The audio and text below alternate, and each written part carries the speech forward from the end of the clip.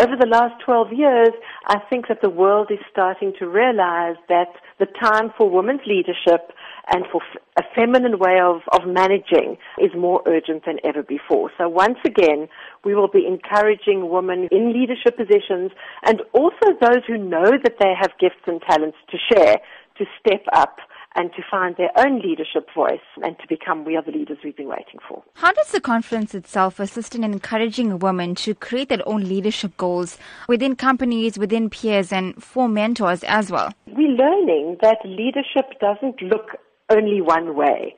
There was a time when the models of leadership that we had to look at were all rather male and patriarchal. And now, of course, we know that leaders are teachers, they're mothers, they're artists, they're change agents, and they are CEOs.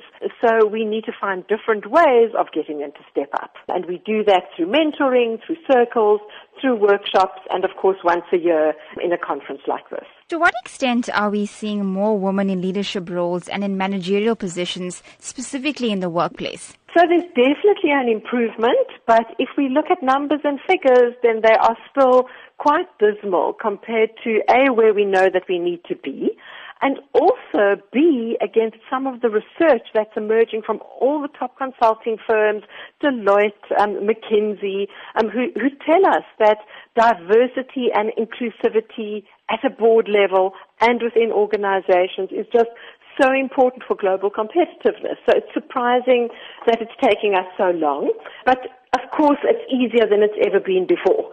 What would you say remain some of the biggest challenges for women in terms of reaching those leadership goals, in terms of reaching leadership positions and becoming CEOs of boardrooms? In Sheryl Sandberg's now famous book, Lean In, she was both celebrated and criticized for her message. And her message was that women sometimes are our own worst enemies, and we need to speak up, lean in, and make sure that we take that seat at the table. And a lot of the advice that she gave us was really practical. We can't presume that women all over the world are going to step up just by speaking up and leaning in. We need to create structures and support forums and networks and challenge policy to make sure that women's leadership is not just a nice to have, that it's actually recognized as much as it should, and that we make it easier for women to take those positions.